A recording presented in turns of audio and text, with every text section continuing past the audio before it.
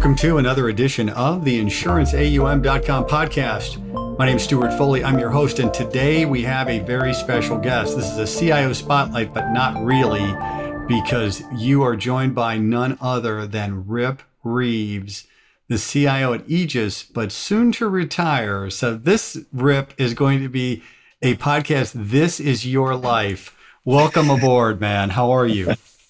I'm fine. I'm a little nervous now. Well, I hope you should be.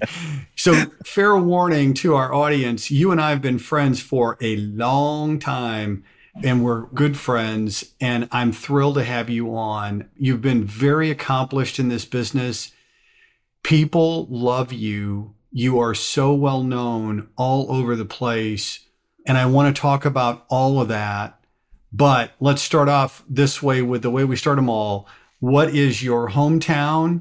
What was your first job? And I'll provide your fun fact. I'm assuming you're going to tell the story about when you first saw me, when we first met on the air. That's exactly right. Yeah.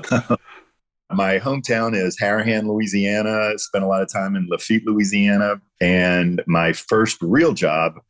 No. Your first job, period. My first job, period, was cutting lawns and working on the family shrimp boats, the family tugboats, the oil rigs, all that kind of stuff which everybody in my family, if you've seen the movie Forrest Gump, the part where they have the shrimp on Bayou La Batterie, I think in the movie, it was that type of a setting for our family businesses, but only it was Bayou Barataria outside of Lafitte. So those were my first jobs, were working on the boats, because everyone in my family either worked on an oil rig or a fishing boat or a shrimp boat or a tugboat. So that's all I remember growing up. That's cool. And your fun fact, so I was working as a third party. I was actually working at GR Neum, and I was going to Bermuda. Neum's based outside of Hartford. So I was in Boston heading to Bermuda, and I was in the requisite Bermuda outfit, which is a pair of slacks, an open collared shirt, and a blue blazer.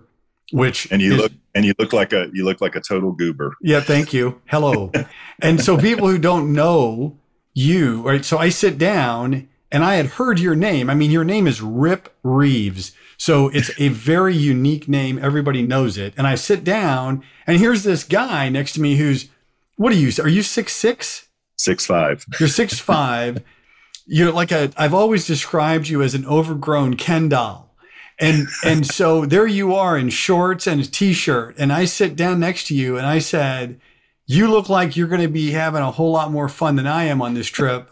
And your reply to me was, no, we're doing the same thing. You're just dressed more appropriately than I am, I think was your response. Right? Well, the first thing I was going to do when we got there was go for a run and jump in the water, because that was probably the only window I had to do anything physical other than sitting.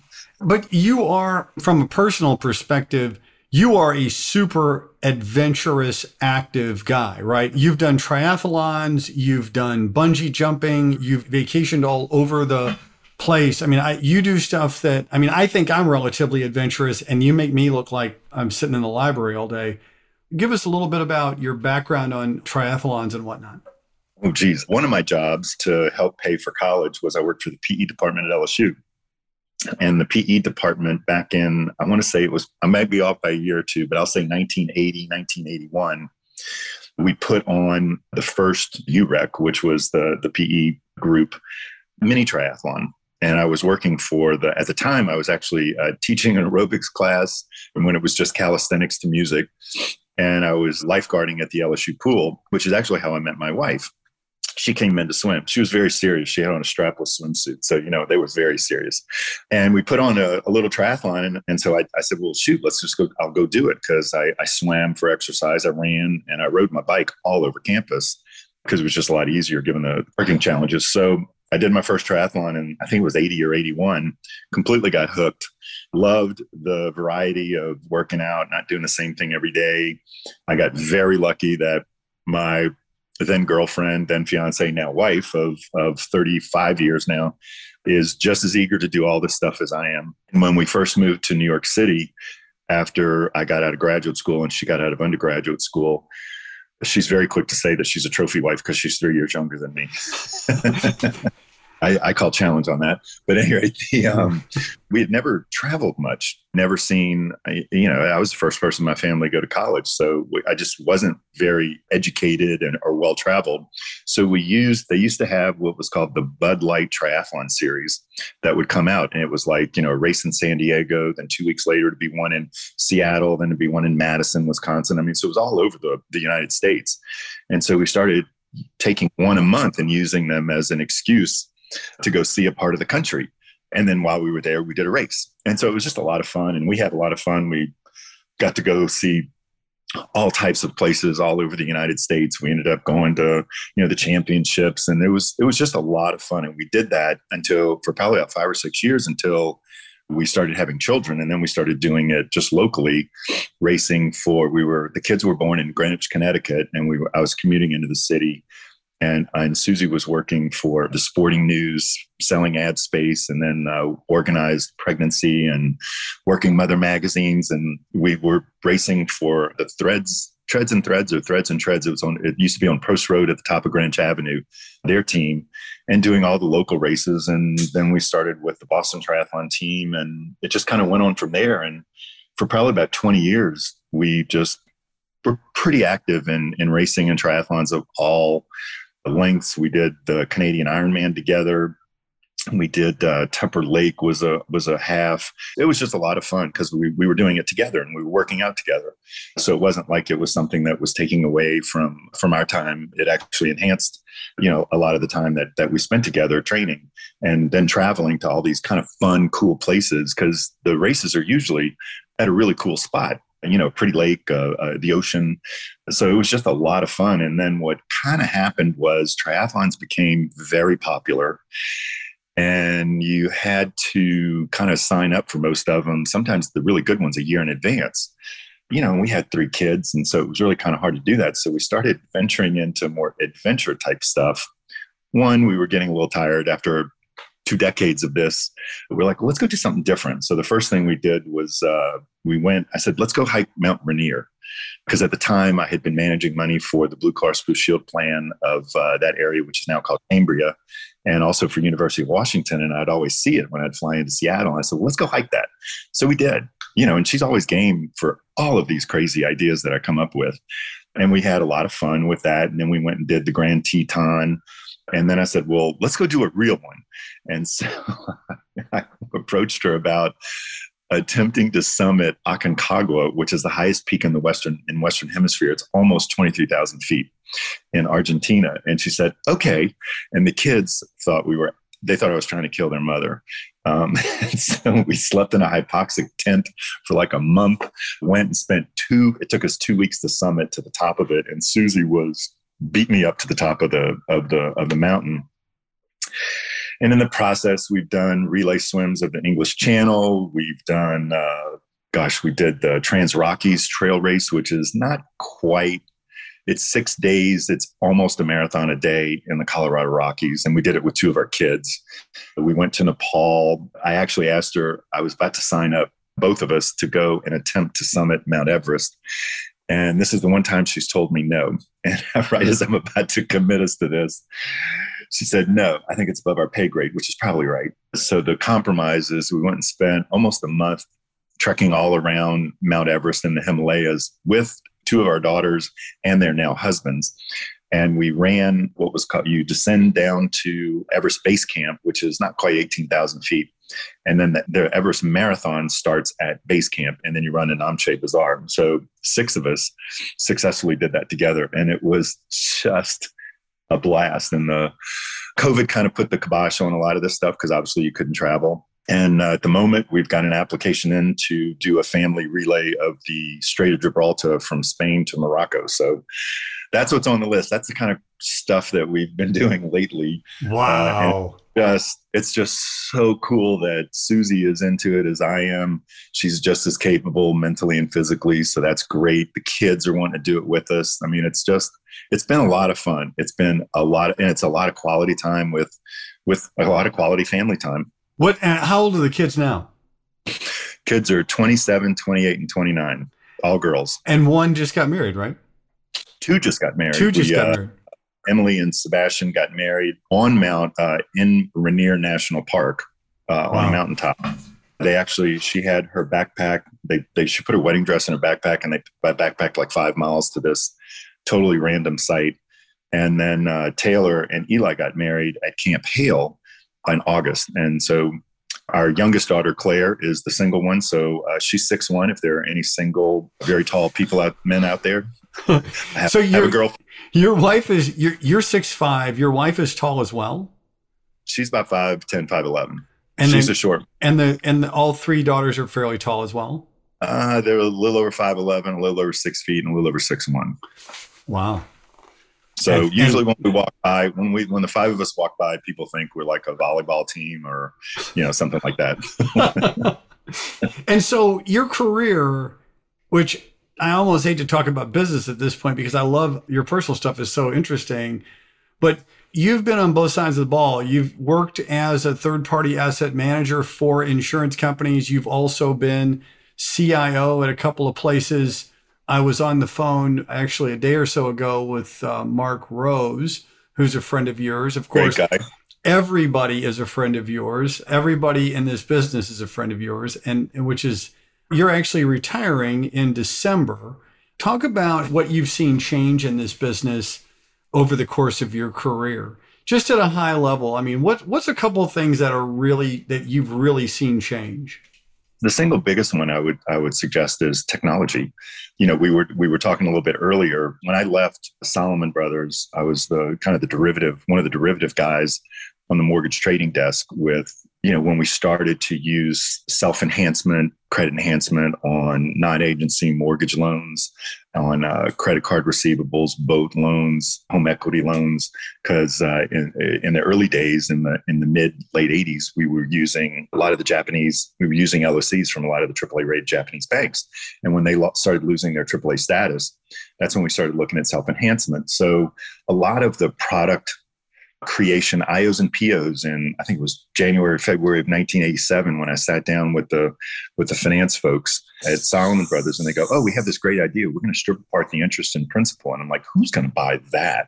And then we had CMO residuals. So all of the really the funkiest, most sophisticated things that were coming out of the Brain Trust from a product standpoint, and some of the strategies that we were using these instruments with. I remember we were doing LDC swaps with Latin and South American debt that banks held because they were defaulting. The Venezuelan debt had perpetual, maturity to it. So we were swapping credit risk with some of these commercial banks with their LDC debt to CMO residuals. So, I mean, the strategies and the product innovation over the years just continues at a breakneck speed. So that's absolutely one thing that has totally changed over the years since I've been involved. The second one I would say is really technology. When I first got into my initial asset allocation introduction I was a portfolio manager at JP Morgan Investment Management. Now I think it's asset management. And I was the bond guy on balanced accounts.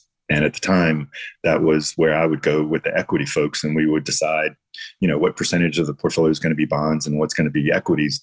And the amount of data that we had at our fingertips was really just performance data and characteristic data of the various indices. There was no internet. There was no models that projected this or that. It was a lot of judgment by the group that was making the decision-making group.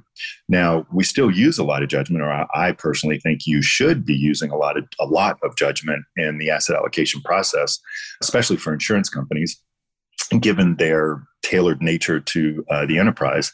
But the amount of data that we now have at our fingertips, I mean, yes, the markets are much more sophisticated. They're much more technical. The product innovation and strategy innovation is causing volatility that is definitely different from when I was a young person in the business. But we've also got technology, the amount of technology and data that I have at my fingertips, is beyond anything that I could have comprehended back then. I mean, they used to I remember when in the late 80s, when we first started playing with option adjusted technology, now OAS is like, every little model you can imagine runs an OAS on mortgage-backed securities or any kind of callable or puttable corporates. It would take us weeks to run this data, in 87 and 88 when it first started coming out. The technology is just tremendous. I mean, the fact that I can do almost everything on my phone is just, I scratch my head and I go, God, this is really kind of cool, which is why you can almost do this job anywhere. But technology is a huge one. The continued product and strategy innovation I think makes this job so much fun, just like a kid in a candy store on all the opportunities that you have and all the things that we can do to solve certain issues, not just from an investment strategy or an asset allocation process, but also with the role of the investment portfolio for an insurance company, what we can help solve on an enterprise level as well. So I just think it's a fascinating puzzle to work on. So in general, right? And I mean, you've had umpteen conversations with a zillion people over your life. I've always been more of a P&C guy, and that's kind of been your area too, I think. Mm-hmm. How big of a deal is the liability structure, payout pattern, tail, whatever, of a P&C company liability stream? How big of an impact does that have on the asset allocation, in particular the bond duration posture and yield curve position? How much do you care? And I don't want to talk specifically about your company because I know you can't, but in general, how much do you think? I mean, my experience is usually people are running long their liabilities, particularly on a dollar duration basis, because insurance companies are cash flow positive and you're not drawing down the portfolio to pay claims. Is that the case? Talk to me a little bit about that. And I know it varies from company to company, but in general, how does the liability side impact the bond portfolio in particular?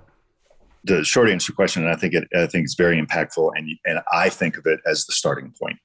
So, for example, when you're a portfolio manager running money, the starting point for your asset allocation in your portfolio is whatever the benchmark that you've been given by the client.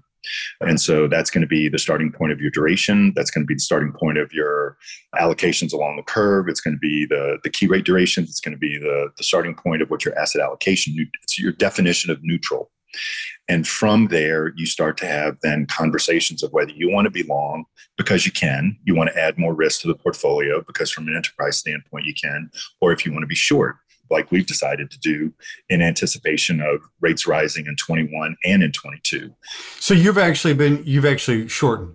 Yep. I still think to this day, one of the most underrated asset classes is effective cash, not cash, but effective cash, which is just, like a quarter or half a year, 3/4 of a year duration, bond portfolio or mandate. So, but as a portfolio manager, there are absolute underperforming or negatively performing asset classes or environments where cash looks really good, just like it looks really good right now.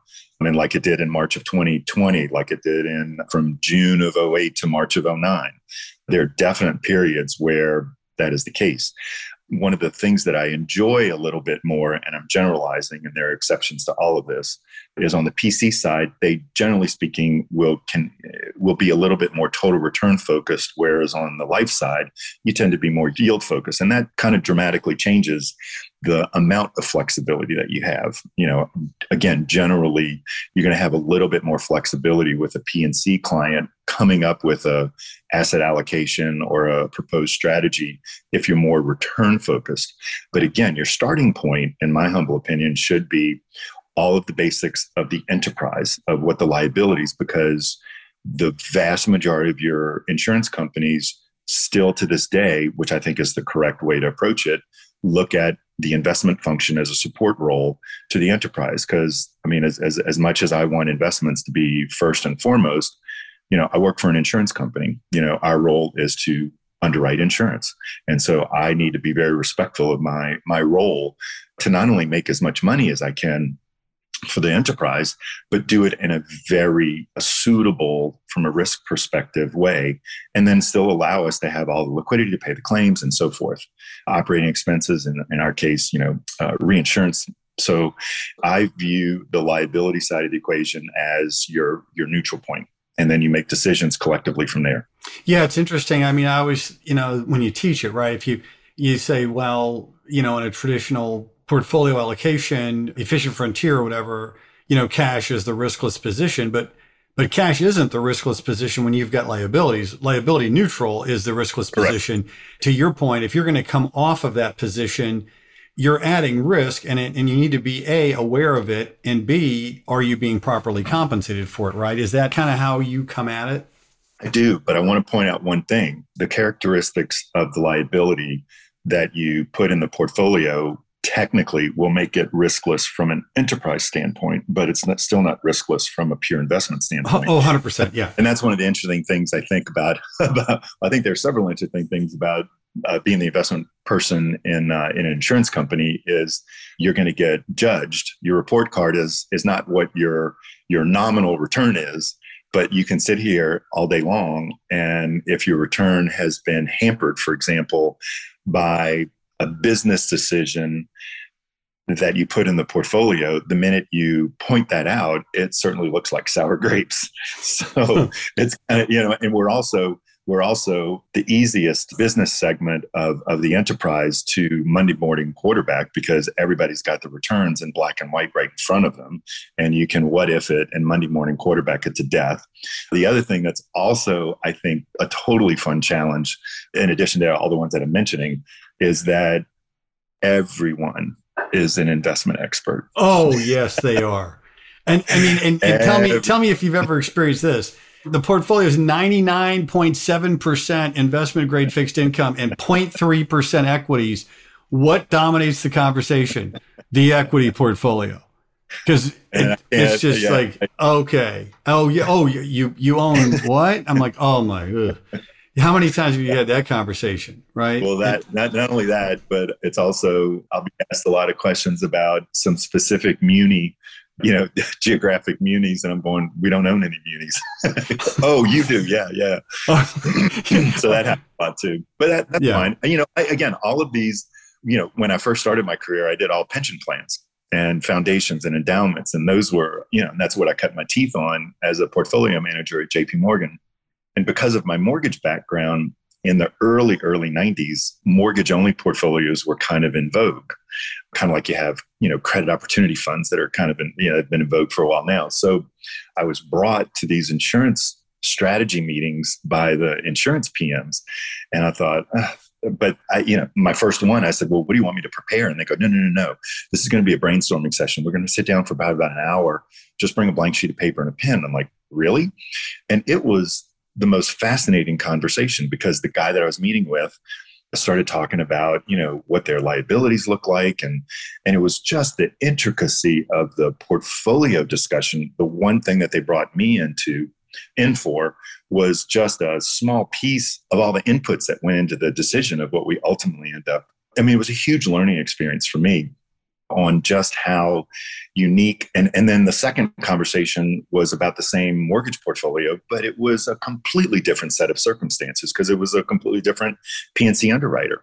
And I just fell in love with it. I thought it was a blast. I loved the challenge of all of these things that we're kind of talking about. And then I would go and talk to some of my friends who were, PMs at a hedge fund, and they go, I have to worry about unrealized gains and losses. Shoot me before I have to do that. So it's, different strokes for different folks. I just think it's a much more complex puzzle to play with. And I enjoy that. No, it's great. I mean, I've always been amazed at how pensions and endowments and foundations think that they are so much more sophisticated than insurance companies. It couldn't be farther from the truth. The insurance company portfolios look the way they do because of exactly the point you made earlier, which is that you're running a portfolio within the belly of an operating entity, right? And what happens on the investment portfolio has an impact on the entity's ability to write business, right? And so all of those complexities have to be considered when you're making investment decisions, which is certainly a labyrinth of considerations for sure. The one thing I will give my pension, foundation, endowment peers is they do get to play with all the cool, a little more in the cool stuff, so to speak, than we do. The cool stuff that we get to play with is just what you were kind of pointing out. The fact that we've got to coordinate our investment strategy with internal capital model and the risk modeling for the whole firm, with the financial planning and the accounting group, with, a lot of the enterprise risk functions that the chief risk officer does. So that coordination is a real, I think, what we have spent a lot of time in the past few years, and I believe will continue to be probably one of the biggest challenges for my peers that will be, taking care of things, after I leave in December. But the fun, cool new products are generally a much smaller portion of our portfolios. So my pension and endowment and foundation peers, they get to do big allocations to all the sexy things. So I give them that. I definitely give them that. For they sure. Get to play with. So believe it or not, we're coming up on time. So listen, here's what I want to do. As I mentioned earlier in the podcast, this is your life, Rip Reeves. Yeah. So you are, I believe, the world's most rabid LSU fan, but you are quick to point out that you're just kind of middle of the pack, right? You also are an annual participant in Mardi Gras in no uncertain terms. Have you been Mardi Gras King before? No. Okay, because I've seen some of these outfits, brother, and you're my hero in this regard. What are you going to do? You have moved back home to Baton Rouge, and you are going to get to, which I think is one of the coolest things, you're going to have a chance to teach at your alma mater, LSU. Yeah. Yep. And you are now going to be able to walk to the football games and the whole ball of wax. So can you talk a little bit about what's next in the life of Rip Reeves? Well, you just spelled it out. COVID, I think, for a lot of people, I don't think it changed the direction that we were heading in, but it certainly, I think it sped it up a bit, like it did with a lot of folks. And we just said, you know what? And then we had, my mom, unfortunately, died. Susie's dad died. The rest of our family is still very healthy. And we're like, you know what are we waiting on? Let's go.